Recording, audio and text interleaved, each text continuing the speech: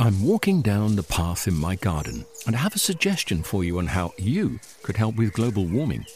With a large lawn, I found a simple way of making a big difference. I sold my ride-on mower and bought a top-of-the-range Cress robotic lawnmower. It runs off rechargeable batteries and uses cutting-edge technology to mow and maintain a lawn this size. The petrol mower has gone, and with it, the emissions. I actually don't know why I didn't sell the ride-on sooner. With the Cress robotic lawnmower, the lawn is actually looking better.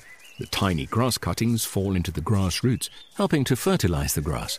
And the family doesn't have to put up with the noise and fumes from the ride-on. And I've freed up more of my time to spend with them and in the garden. It's an easy step, and you could also be making that change today. Ask for Cress in your local garden machinery dealer, or visit cress.com.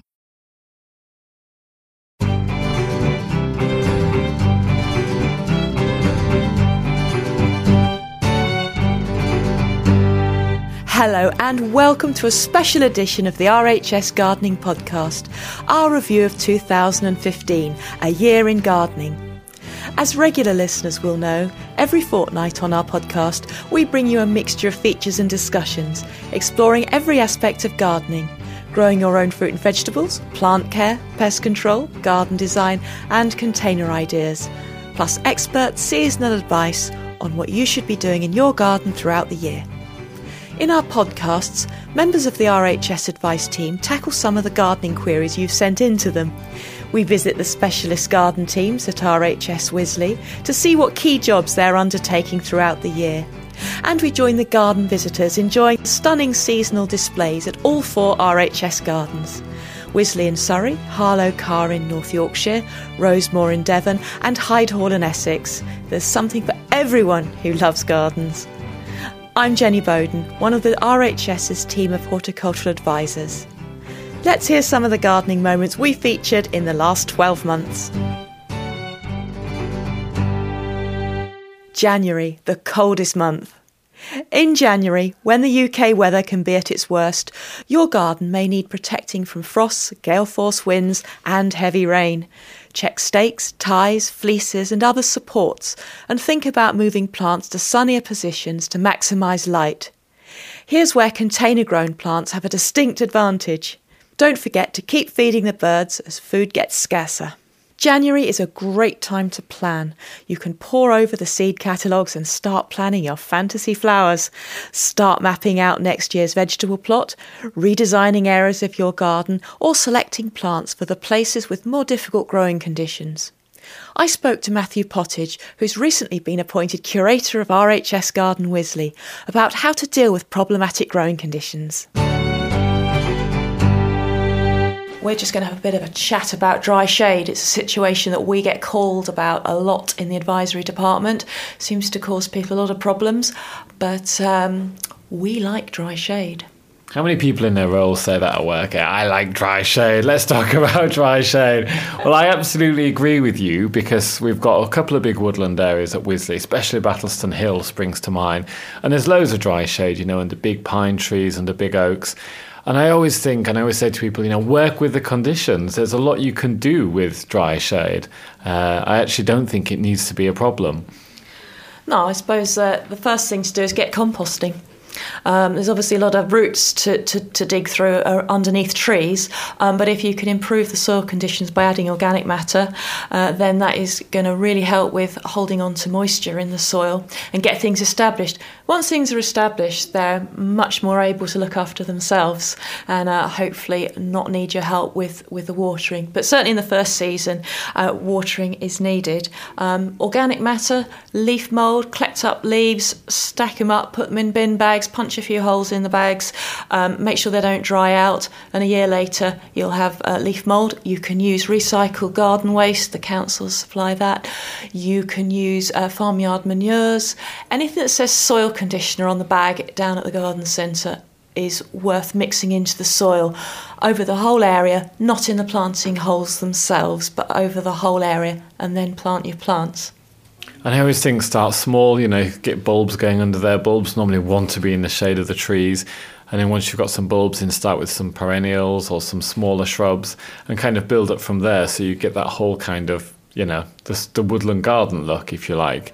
And obviously, I always say to people, if you've got really low down tree branches, but you've got big trees, if there's any way you can slightly lift the lower branches of the tree so you've got some space, you let a bit of filtered light through if it is completely dark, that always is a good start. And with our trees at Wisley, we just blow, well, maybe we're lazy, you might roll your eyes at me, but we just blow the leaves back into the trees, and let the worms do the work and just build up, as you say, that organic matter, that soil conditioner. Yeah, I think there's a lot of opportunities with the types of plants you use. If you look up in the horticultural books, encyclopedias, and a lot of plants will say full sun. But you don't actually have to have full sun for some of the plants. So it all takes a bit of experience. It does depend how deep the shade is. And as Matt says, how low down the branches are. If there's any possibility of raising the canopy so that more light can get in, that's going to be an advantage. You're not going to get a lot of summer colour in shade. And that can be problematic. So you kind of turn to foliage textures, contrasts, foliage colour, etc. And it can be a lot of fun to play around with those textures. All your colour is going to come from the spring, a big spring display, before the canopy leafs out. That's the nature of the woodland planting. But as you say, there's so much fun you can have with foliage colours, and lighting up shade takes me to one of my favourite topics, which is variegated plants. I love variegated plants. And I'm just looking in your latest article on dry shade in The Garden magazine, Jenny, and there's a lovely image of a silver pulmonaria. It's got like a lovely silvery leaf. Pulmonarias are great, but also some of the silver leaf selections of Cyclamen hederifolium, light up a space. Brunnera, is it Jack Frost? Jack Frost. Dawson's White with the white variegation, brilliant. And you rightly mentioned, because people overlook them, Pittosporum tenuifolium can take some shade. We've actually got an Irene Patterson, the cultivar name, under some dry shade on the eucalyptus garden at Wisley on the Med Terrace. And that's doing really well, and it lights up the space with that white on the leaf.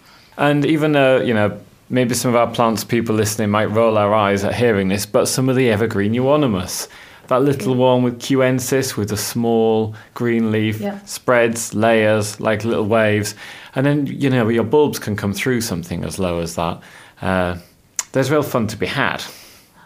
Epimediums with their spring flowers, you can have a lot. They're superb for dry shade, and of course, cyclamen under pines where nothing else will grow. Cyclamen are the one of the key plants. They're absolutely brilliant. And with your epimediums, they are that great evergreen foil. And then late January, early February, just before those flowers start to come through, take the shears over the epimediums, whip off all the leaves, and then you see all the flowers, because sometimes the flowers can be obscured by the foliage. And they're good. They're a Berberis relative, aren't they, epimediums? Mm-hmm. They certainly are. You'd never know it. You'd never know it, would you? No, they're quite different. But they're good bomb-proof creeping plants for that situation. February, snowdrop time. The month for galanthophiles everywhere. This month there are signs of the approaching spring. Not just snowdrops, but iris, and you get early daffodils. And my favourite part of the garden at this time is down at the bottom of Battleston Hill, and we call it Smelly Corner. It's full of scented mahonias and daphnes and shrubby honeysuckles, and it really is absolutely gorgeous at that time of year.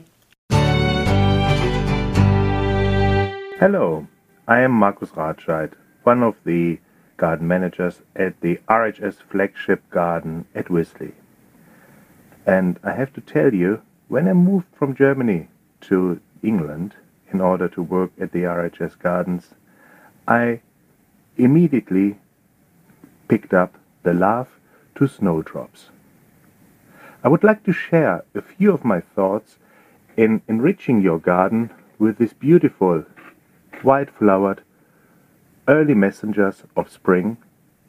I would love to give you some ideas how to make your snowdrops in your garden at home brighten up the dark days of the winter. Now first, let's have a look what snowdrops really are. Snowdrops are bulbs. They're producing little bulblets during the summertime in order to propagate themselves. Snowdrops originally grow between France and Georgia and Turkey, where the highest diversity of snowdrop lies. There are about 20 species of snowdrops. They are called galanthus, but only 4 of those species are the source for our very many cultivars or cultivated versions that you grow in your garden. So I have to tell you a little bit about Latin names now. One of the snowdrops is a common one, Snowdrop Galanthus nivalis. The other one is Galanthus plicatus. The third one, with a more brighter leaf, more fleshy leaf, is Galanthus vronovii. And the next one, and the fourth one that you need to keep remembering, is Galanthus elwesii, named after Henry John Elwes of Colesbourne Park in the Cotswolds. Now, why are they so good for your garden? Because you can wonderfully plant your snowdrops with other most useful winter plants to give you a brilliant color feature, a firework in the dark days of the year. Plant your snowdrops with Arantis and hellebores. This gives you a colorful mix under your winter flowering shrubs like cornus, midwinter fire, or in the vicinity your various daphnes. A bit of evergreen, ever-golden hollies can enhance your color, but the connoisseurs planting, the most kind of designery planting, is if you get your black grass.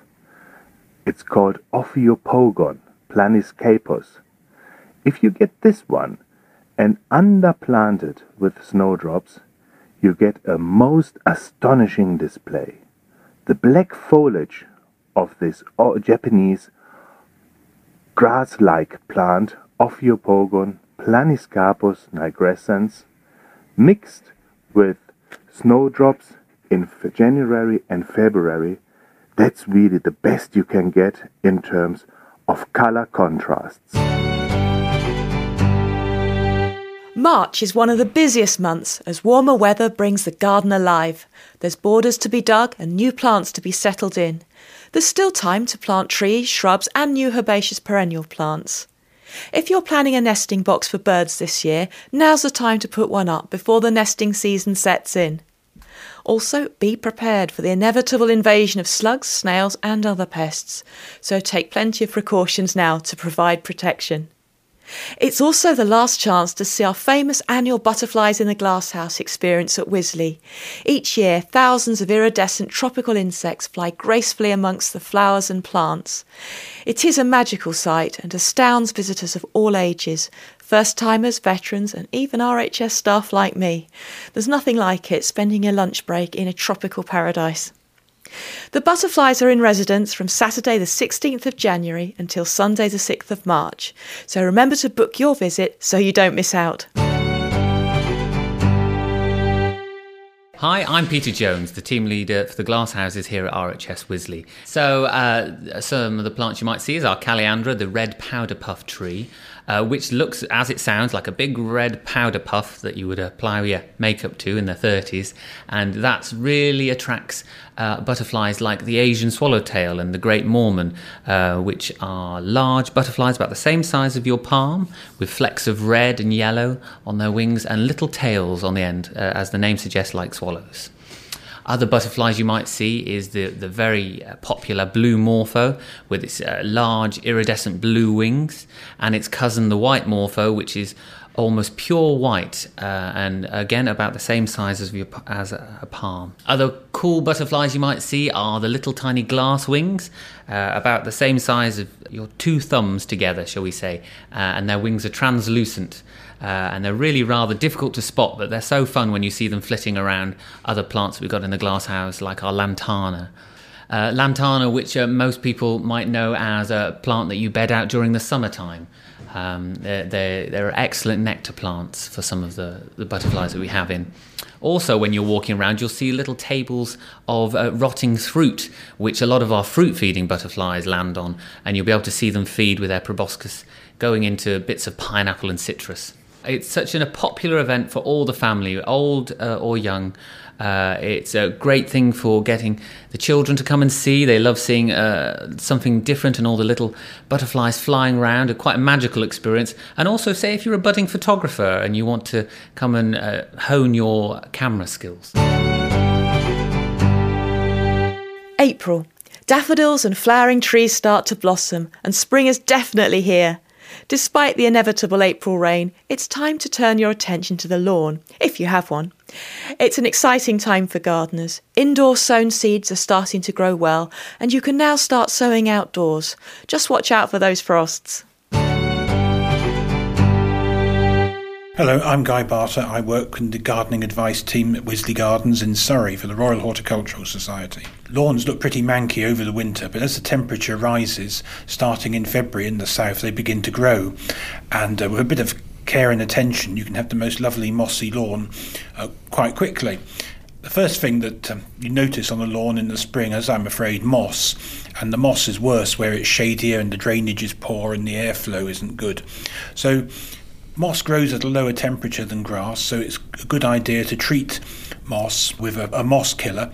These are always based on iron sulfate, so you have to spread them pretty exactly, otherwise the grass goes a bit black. But if it does go black, it's not the end of the world, it comes back.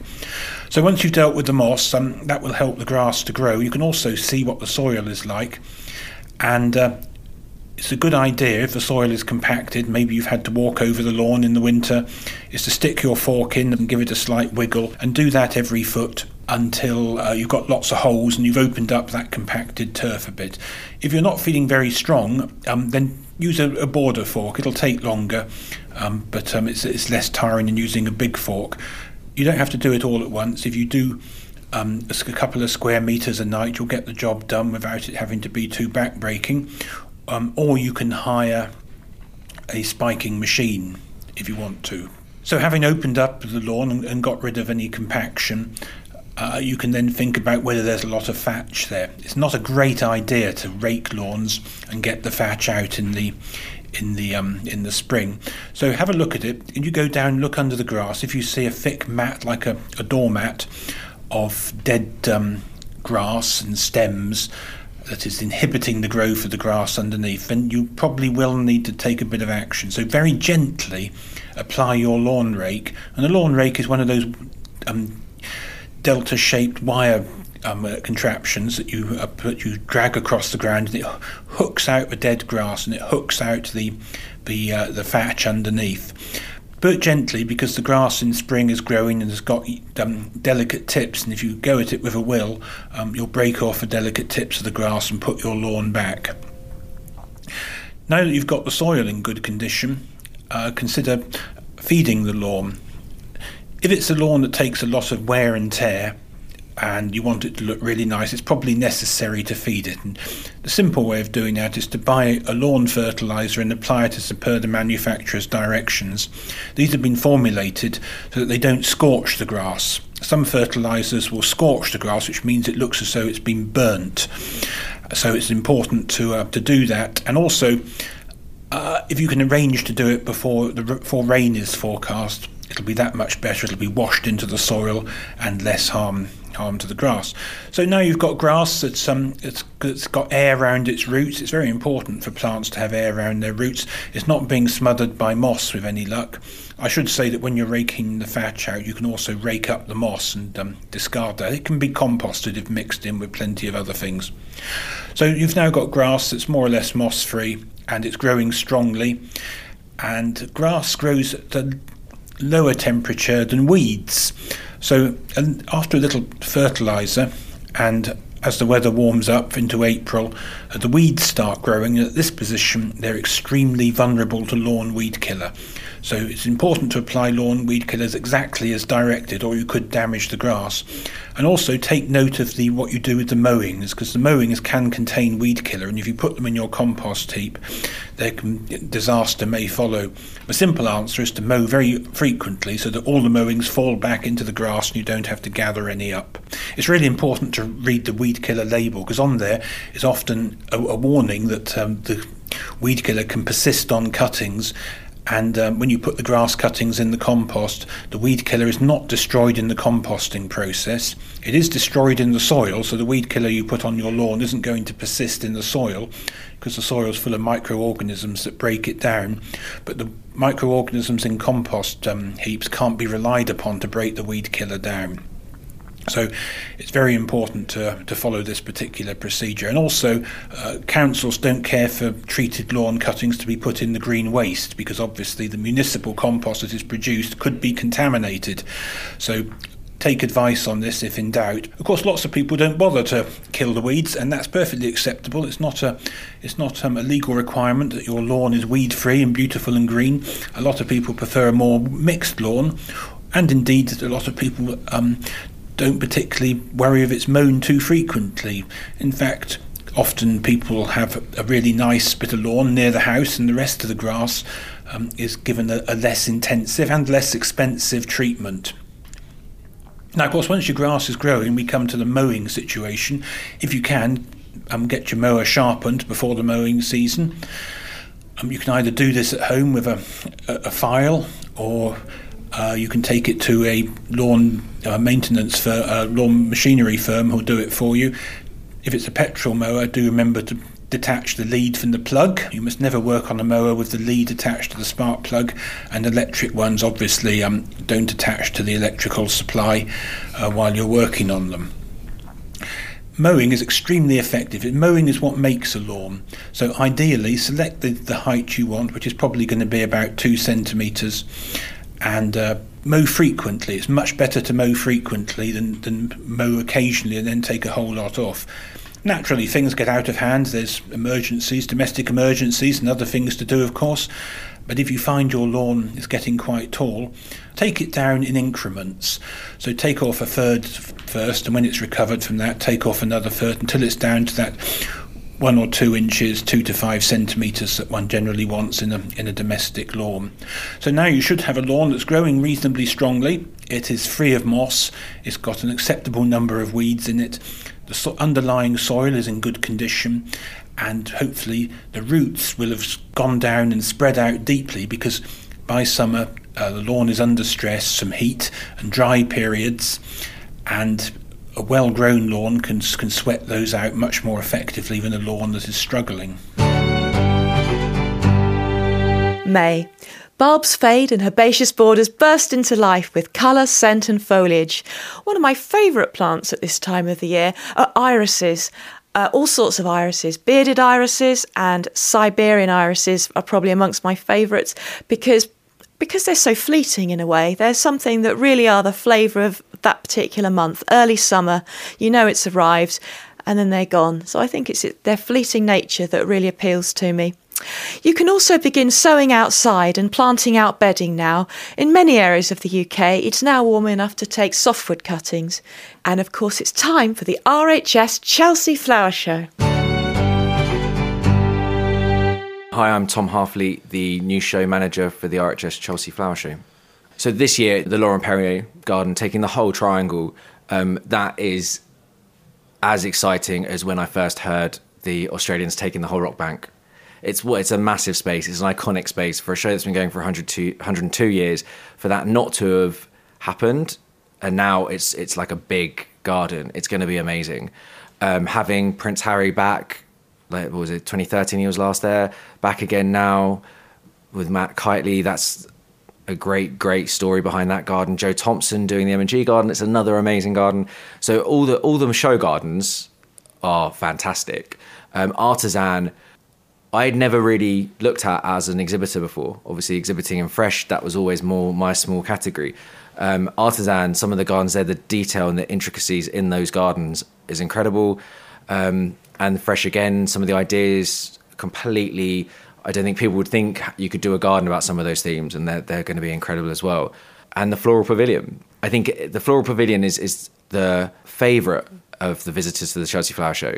Everyone loves it. And it's amazing the quality of content that is constantly in that pavilion, that I think we need to all spend more time probably in there looking, because there's tiny little stands, and I think when it's got 10,000 people in it, you can quite quickly miss things, but it's constantly full of amazing exhibits and exhibitors. Take all day, I suppose. You can rush it and you'll miss a lot, and it's those bits that you miss. Last year I found out from taking on this job bits I missed. Artisan retreats where there's craftsmen working away, incredible, that craftsmen that you would probably not have the opportunity to see them working, and their stuff, the stuff they make, actually exhibited at Chelsea. But then also there was a thing about composting coffee cups last year in the marquee, like the cardboard ones you get from a coffee shop. It's just using them and making compost from them. So a product that we all use on a day-to-day basis, and actually being able to turn that from a waste product into a material that you can actually grow food from in the future. Things like that, people will just accidentally walk past because it's so crammed. I suppose my best tip to a new visitor would not to be overwhelmed, because it's easy to get overwhelmed by being in that space with that many people. June. As the days lengthen towards the equinox on June the 21st, the extra light and warmth encourages the garden to put on an exuberant burst of growth. But the same is also true for the weeds. Remember to hoe regularly to keep those at bay. June is also a wonderful time for rose lovers. Here at Wisley in Surrey, the air is heady with the perfume of these gorgeous flowers. It almost makes you dizzy as you wander through the rose gardens. All 4 RHS gardens have fabulous displays of roses to visit.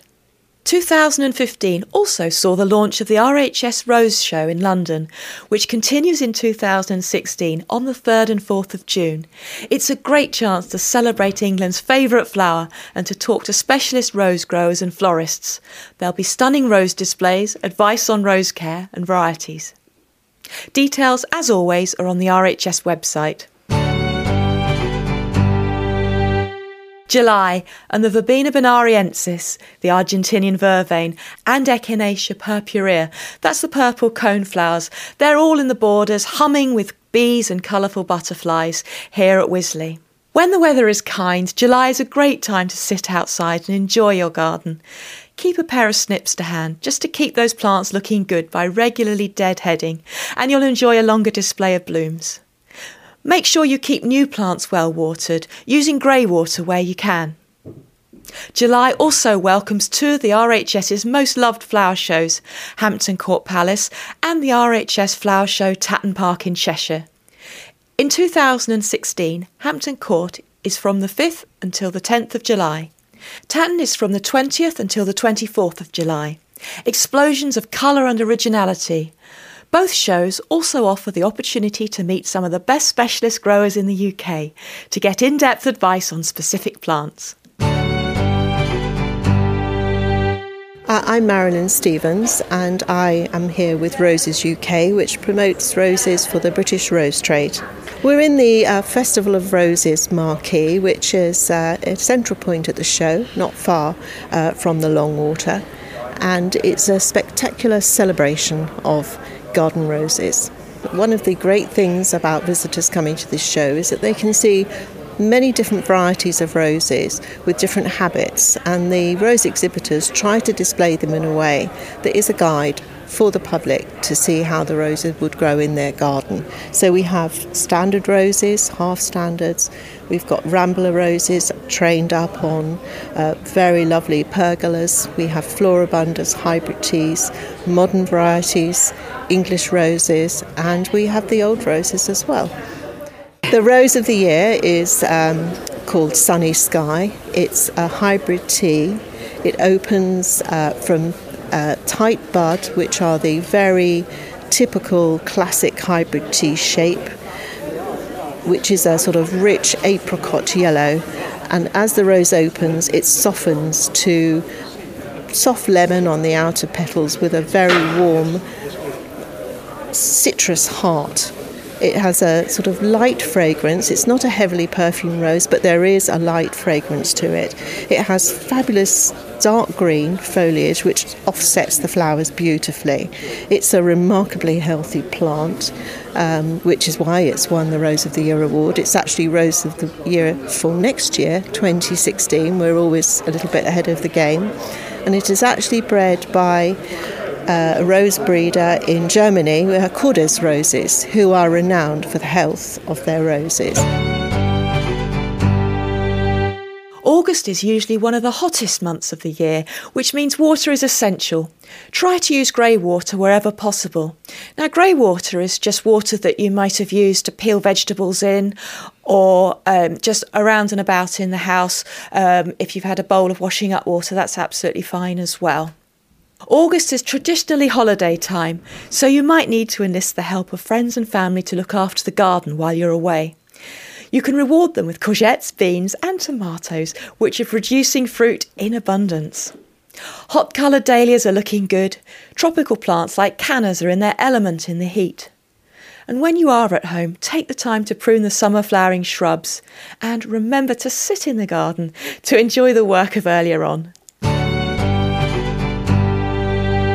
We've had a question here from Sue Wheat, who's an allotmenteer in East London, and she says, my strawberries were new plants last year and didn't do very well, and again this year, not many. And the strawberries I got went soggy within hours, even in the fridge. Others said theirs did the same. Any ideas why? This was going to be the highlight of my summer. First thing to say is a lot of the better varieties of strawberries that you probably choose to grow at home do have thinner skins. And often they don't last very long. They get ripe, and particularly when we had that hot weather in early June, actually they don't last very long at all. They really want picking and eating within the sort of few hours if you can. What you find is then quite quickly some of them start to go a bit sort of soggy looking around the edges and then do start to deteriorate quite quickly.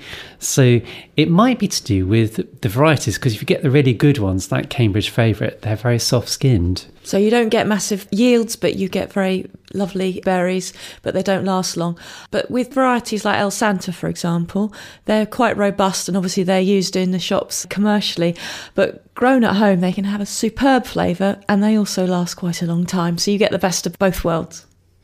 I was going to say that normally, when you put out strawberries, you don't let them crop the first year because you want them to grow roots.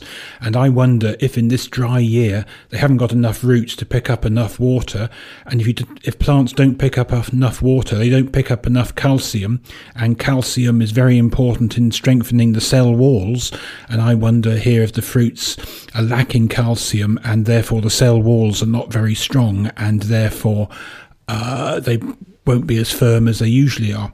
Fortunately, this should not be a problem next year. So it sounds like really it's yes, we need cooler conditions when they're cropping to last longer, but then also it's a bit of wait, isn't it? You know, persevere with them and things should be better. But we want really now to cut them back, I think, don't we? Sort of remove that excess foliage, give them a good watering if the ground's not already wet, and hopefully that will encourage a new flush of growth that will both tidy them up and then encourage the plants to bulk up for next year. I love September here at Wisley as the garden starts to take on its autumn glow and the trees begin to turn red and gold.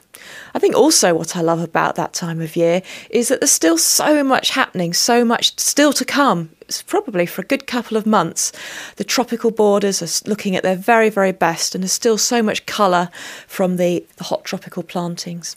While there's not as much to do in the ornamental garden at this time of the year, if you have a fruit or vegetable patch, you'll be busy reaping the rewards of harvest. It's also time to get out and start planting spring flowering bulbs for next year, such as tulips and daffodils. Tulips can actually be planted much later, but there's a wide selection of bulbs available in the garden centre, so get planning and planting now. When you're selecting plants, it's vital to think about those that support beneficial wildlife, such as pollinating insects. They're absolutely vital to our existence. Researchers and entomologists at the RHS are running several studies into which plants and combinations of plants can provide the best support for beneficial insects. Hello there, it's Andy Salisbury here, Principal Entomologist at RHS Garden Wisley. We're here in the Entomology Lab, and today I'm going to talk about an experiment we've been running for the past 4 or 5 years called Plants for Bugs. This experiment is a field experiment, and what we were looking at is really, is it natives that are best for wildlife in the garden? The experiment consisted of 3 different treatments, or 3 different plot types. So we had plants that are native to the UK, plants that we called near native, basically found in the Northern Hemisphere, places such as Europe, Russia, North America, which are closely related to native plants but not found here naturally.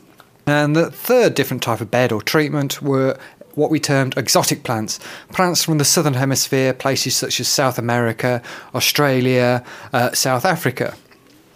And these plots or beds were planted up to look a bit like a garden border, and for 4 years we recorded the insects on them.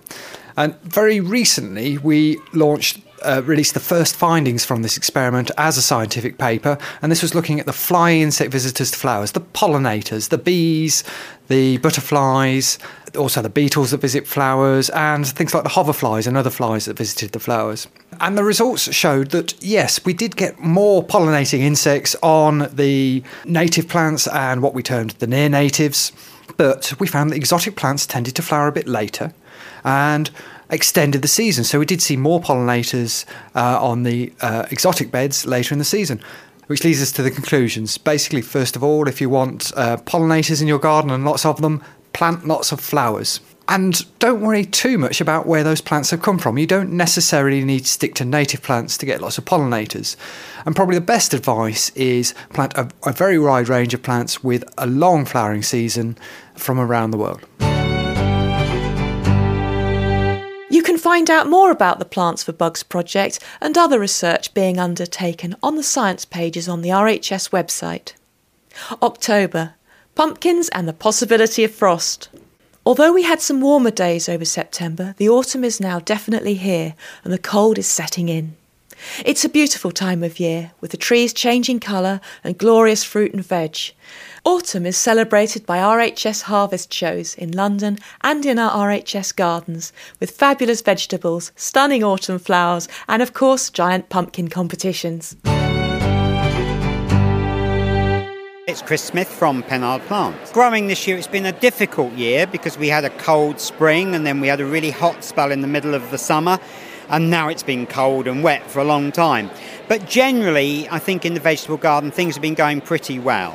We've had a few problems with blight late on in the season because where we are in Somerset, it's been warm and damp. But generally, the squashes have been absolutely amazing. The beans have been good, very late, but very good. Peas, we had an excellent crop early on.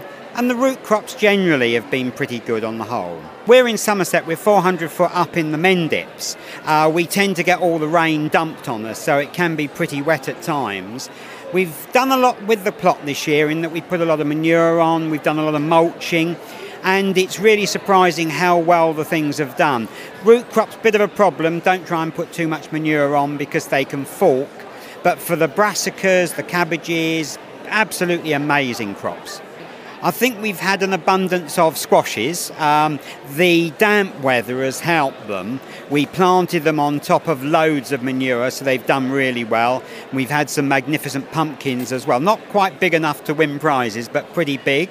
I think that the brassicas have done, as I said, have done very well too. And we've had quite an abundance of kale and cauliflowers really early on. Everything came together, so we perhaps put in a few too many. We could have done with rotating them a little bit more, but people are always happy to take them from us. We had a bit of a problem with the tomatoes. The weather was very warm and damp in July, and unfortunately they got blight and we lost the whole crop and had to destroy them.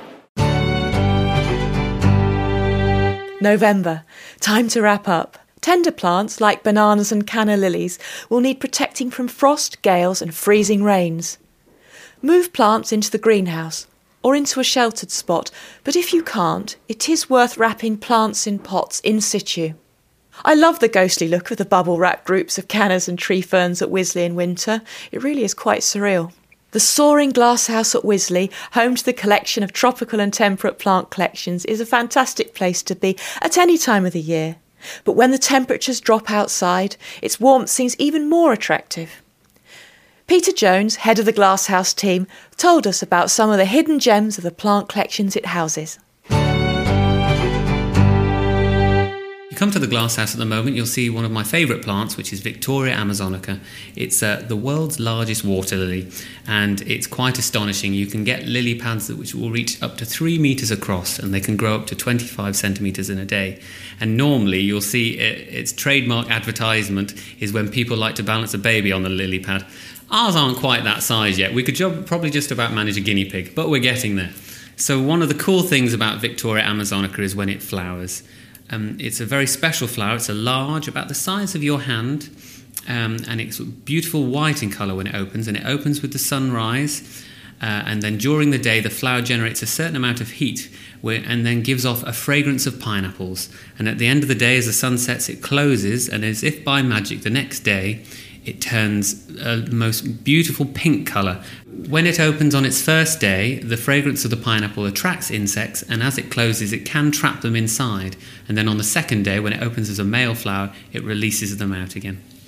And also, quite a cool, interesting fact about the Victoria was the underside of the leaf has a beautiful structure, quite angular, and it was actually an inspiration for the design for Crystal Palace in 1851. Our Victorias are grown as annuals here at Wisley. We sow them as a seed in March. The seed is no bigger than a sweet pea seed. In fact, you treat it much the same way, as in you chip it to help it germinate. And in between March and May, it will get big enough for us to plant out and put outside in our outside water lily tank, or we do have some inside at the moment. These are extremely hungry plants, and we feed them constantly throughout the year with our homemade feed balls, which don't smell too pleasant, but they're just purely a combination of loam and bloodfish and bone. These feed balls that we make, and we have made them for years, are also ideal if you have water lilies in your own garden. They can help give your plant a bit of a boost if you've not had a chance to divide it and give it a new potting mix. And we tend to feed ours once a week, and that helps them get nice and big, and it also produces lots of extra flower.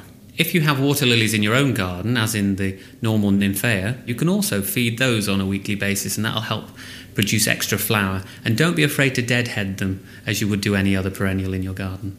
Another cool plant in the glasshouse, which sometimes gets walked past without any notice, is Gerodanthus macrorhizus. It is a superb plant. It's in the same family as cucumber, and you'll notice if you rub the foliage, it does smell a lot like cucumber, but its kind of key interest is it produces a large water storage system at the base of the plant, which looks like a massive rock. So when the plant's dormant in winter and it has no top growth, it looks like a large stone, and you could easily walk past it without noticing at all that it is a plant. And this water storage device gradually gets bigger and bigger over the time, and I would say it's at least doubled in size since we planted it in 2007, and it's just a very fun, cool plant. And during the summer it comes into growth and it produces lots of twining growth like a climber, and we have it growing up one of our pillars in the arid zone. And my final favourite plant of the moment, which perhaps isn't the most showiest thing in the world, but it has a sentimental place in my heart, is Bechnoria chapinensis. This plant is one of the only trunk-forming Bechnorias in the country. So a Bechnoria produce a growth a little bit like a cordyline, a little bit like one of those cabbage palms that you see in a lot of people's gardens. Now this plant was one that myself and the Glasshouse team lifted from a famous cacti nursery, Hollygate Cactus Farm in the southeast. And we did this in 2009. The nursery had closed a couple of years previously due to the death of the owner, and we visited this nursery and we saw this plant and we thought it must be saved. So there was 4 of us, and we dug up this plant straight out of the nursery, and we brought it here and planted it. And after a couple of years of sitting and sulking a little, it's finally come into growth, and it holds a lot of dear memories for me. There are so many different plants in the Glasshouse with interesting stories and tales behind them. So please come and have a look around the Glasshouse, and feel free to ask any of the team, and we'll be able to help you and point out something different that you might not necessarily notice. December. The year's end. Frost, rainfall and winds are increasingly common. Sunshine hours are much reduced, and it can be bitter with a risk of snow. You may not want to be working outside at this time of year, but luckily there's not a lot to do. Keep an eye on winter protection, and if you have a greenhouse, make sure the heater works. It's time to think about pruning apples and pears too. See our video on the gardening pages of the website about how to get the best harvest next year. And, it's Christmas. Marion Armitage has emailed in from Newcastle. How can I encourage my holly to produce more berries and stop the birds from eating them all before Christmas? Well, I think the crucial thing here, you must make sure that your holly tree is a female and that somewhere, not too far away, is a male tree. Several females to one male will do. It can be quite confusing because you'll find that Golden King, for example, is female, whereas Golden Queen or Silver Queen are males. Probably the best thing to do if you're purchasing plants is check the label. It will often indicate whether they're male or female. The RHS Plant Finder will also give you that indication. So the first thing, check you've got the right sex. Just to confuse matters, there is one that's more likely to be a bit self-fertile as well, and that's called J.C. Van Tol. We often think of hollies as being very spiky with their leaves, lots of prickles on the edges. This one's got a nice smooth edge, but it does have lots of very good red berries too. So want to consider if you haven't got a lot of hollies around you and you're wondering with pollination to get the fruit is going to be an issue because there aren't any other plants and there isn't room in your garden to put more plants in to get the fruit. I think it's going to be very difficult, unfortunately, to stop the birds getting the berries. And I think, let's face it, the birds need the berries probably more than we do. So let's have a little bit of sharing. I did one year pick a load of holly with berries on, thinking that I was going to sneak the berries away from the birds before Christmas so I could use them for Christmas wreaths. Popped them into the shed, came back a few weeks later, not a single berry left, or the little mice has had them instead. So, yeah, I think we just need to throw in the towel, let nature do what it does best, which is use our gardens to the full and enjoy the berries. One thing you could try is maybe looking for a holly that's got yellow berries, because those will probably last that little bit longer. Birds have a innate tendency to go for reds first before other colours. So that's things like Fructio lutea, isn't it? Which has, they're quite golden yellow, aren't they? They're quite pretty. And they make an interesting talking point when you do add them to a wreath, because you can explain to people what they are, as well as being something sort of horticultural interest. And so the year draws to a close, but even in the depths of winter, there's beauty and even scent to be enjoyed in the garden, wherever you are. Let's hope that 2016 blossoms into an even more productive year for gardeners all around the UK. Remember, all our RHS gardening podcasts for 2015 and from previous years are available to download and listen to at any time on iTunes. Ideal entertainment for the potting shed in the colder months. So, from me, Jenny Bowden, and all the RHS Gardening Podcast team, goodbye.